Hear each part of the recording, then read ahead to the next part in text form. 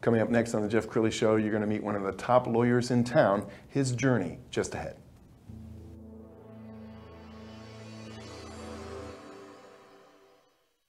Many are predicting that the worst is yet to come, which is unfortunate, said one person here. Until now, they've enjoyed the reputation of being the nation's icebox. Watched a burglar in his home this morning by webcam. As a journalist of over 25 years, stories are what make my world turn. Reporting live from the Dallas newsroom tonight, Jeff Crilley, Fox 4 News. But in 2008, I took the jump from my familiar life and started a PR firm from my home. We're talking about anyone with a camcorder like the one I'm using becomes a television network. We started slowly growing the company, and we now have over 100 clients, and we've branched into the world of live digital broadcasting. I now own 8 different TV studios and have a huge team, and the stories that I now get to share are sometimes the most important of my life. Life has a funny way of coming around full circle.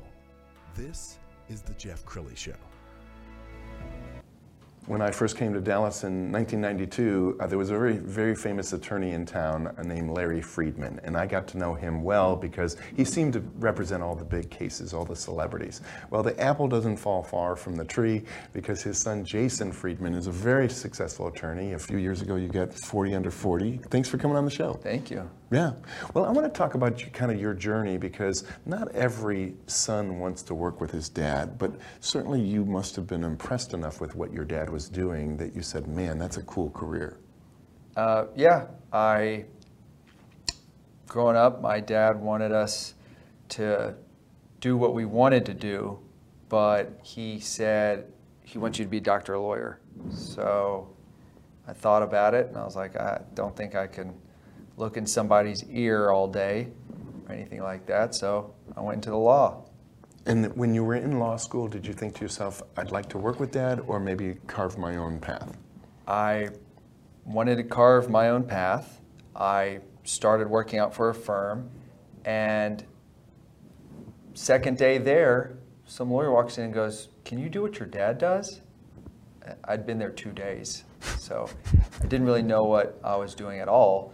And a week went by, and somebody else came in and goes, hey, can you do what your dad does? He, did this on this case, and 6 weeks later, I was like, all right, I'm just going to go work for my dad. Yeah, which I applaud you. This is a family company. My son and daughter both work with me, so I get it. I want to pull up your website because it's very impressive. You guys do so many things, and you've got a kind of a dream team. And as we scroll down the website, I want you to talk about what makes your firm so unique. What makes our firm more unique than other firms is our attention to detail. We care about our clients. We answer their phone calls. You have to adapt to the times. And some clients will go, well, I had this other lawyer, I wasn't allowed to call past 5. I only had his direct dial. He didn't answer my texts. And look, if you don't keep up with today's society, it's going to pass you by. Tell me your unique gifts. I mean, everybody brings something to the table. What do you think your unique gift is when it comes to the law? My gift is being able to understand a client's issue and being able to relate to that client and being able to communicate how to achieve that client's goal through the law. Because a lot of times, a client will come to you and say, listen to this, here's what this is, and you have to walk them through exactly how and why what happened fits into what part of the law, right? Sure. And what their remedy is.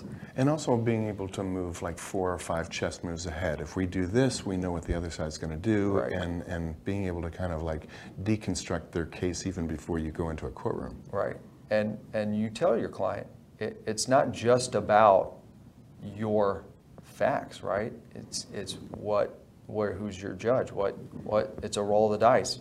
What court you get in? Who's on your jury? How do you come off, right? How does the other guy come off? I mean, there's a lot of factors in your case besides Sure. the facts at hand. And I know you've worked on countless cases, and it's hard to pick a favorite child, but do you have a case that stands out in your mind in terms of you saying, yeah, this is why I got into the business? And you don't have to name the client, but I mean, is there a success story that really touches your heart?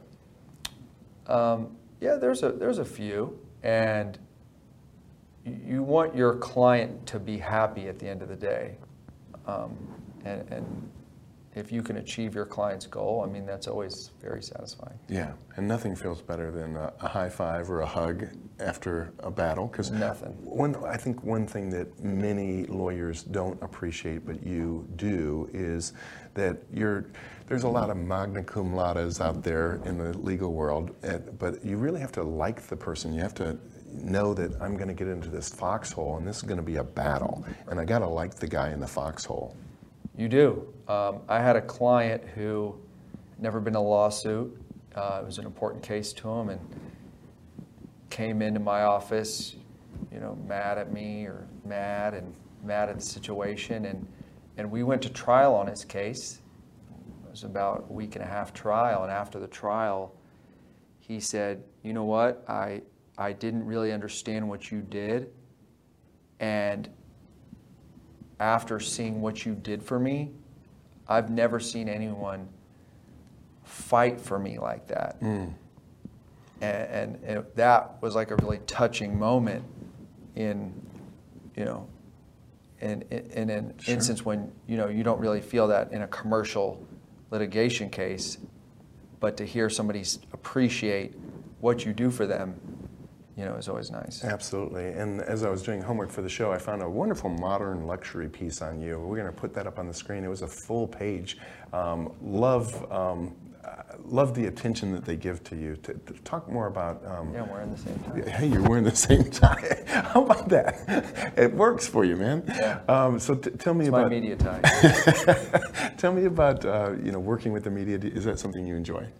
Yeah, I enjoy talking about my cases, talking about what I do, and frankly, helping people.